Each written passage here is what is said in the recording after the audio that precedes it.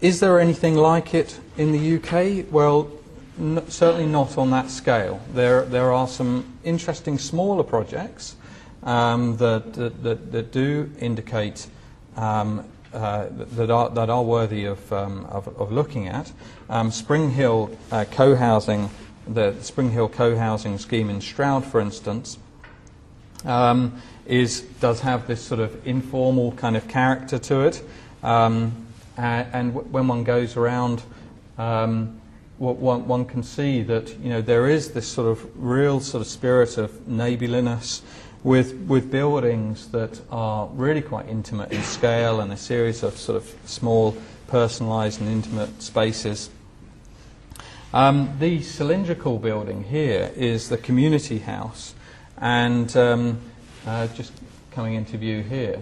And one of the requirements for actually moving into this scheme is that everyone is obliged to cook once a month for everyone else. So and then there's a sort of a teenagers hangout sort of den. There are various sort of activities that take place there, and it does have the characteristics of neighbourly places. Again, it's interesting to note that the car is tucked away in rear areas, and the sort of the primary movement network through the scheme consists of a series of sort of pedestrian and cycle orientated spaces. When this came before the local planning committee, the ward councillor described this as weirdy.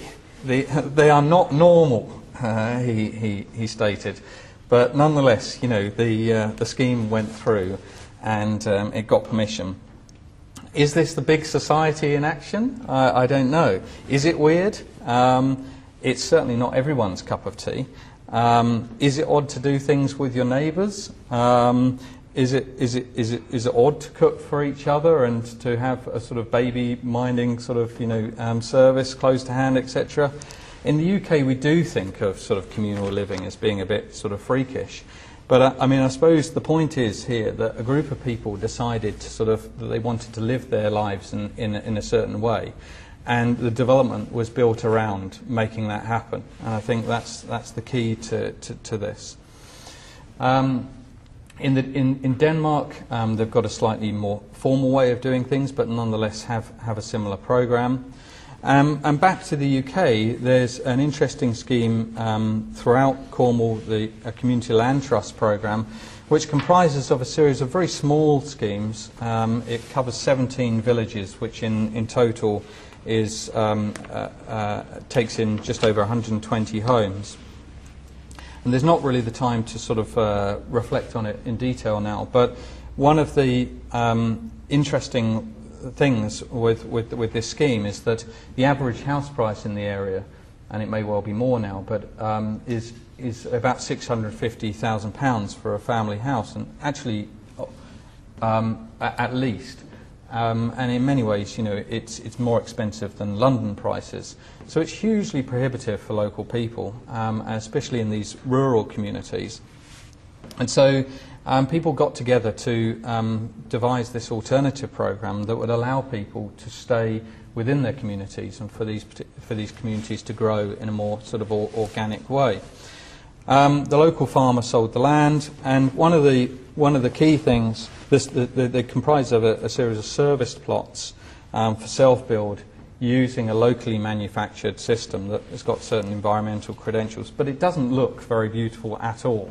And I think one of the things is that not to rush to judgment too much in terms of the aesthetic, because again, it does reflect how this group of people wanted to live their lives, to stay in the area, to be close to their extended families. And the key issue in relation to the economics is that the cost of the land is taken out in perpetuity. So the homes can only be traded at a third of market value.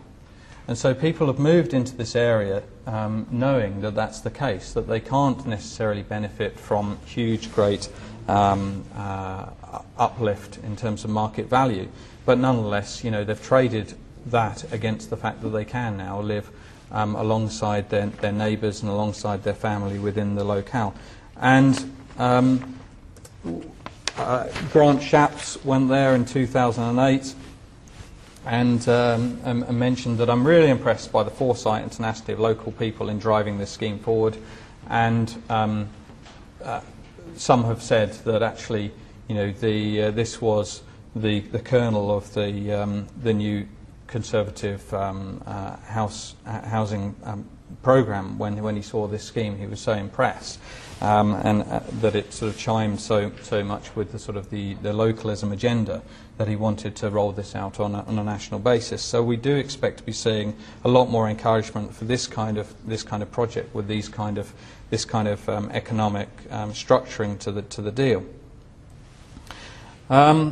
And there's quite a bit more on this and some thinking on this in various publications that CAVE have been publishing in the last few weeks, including one sort of think piece that was issued last week.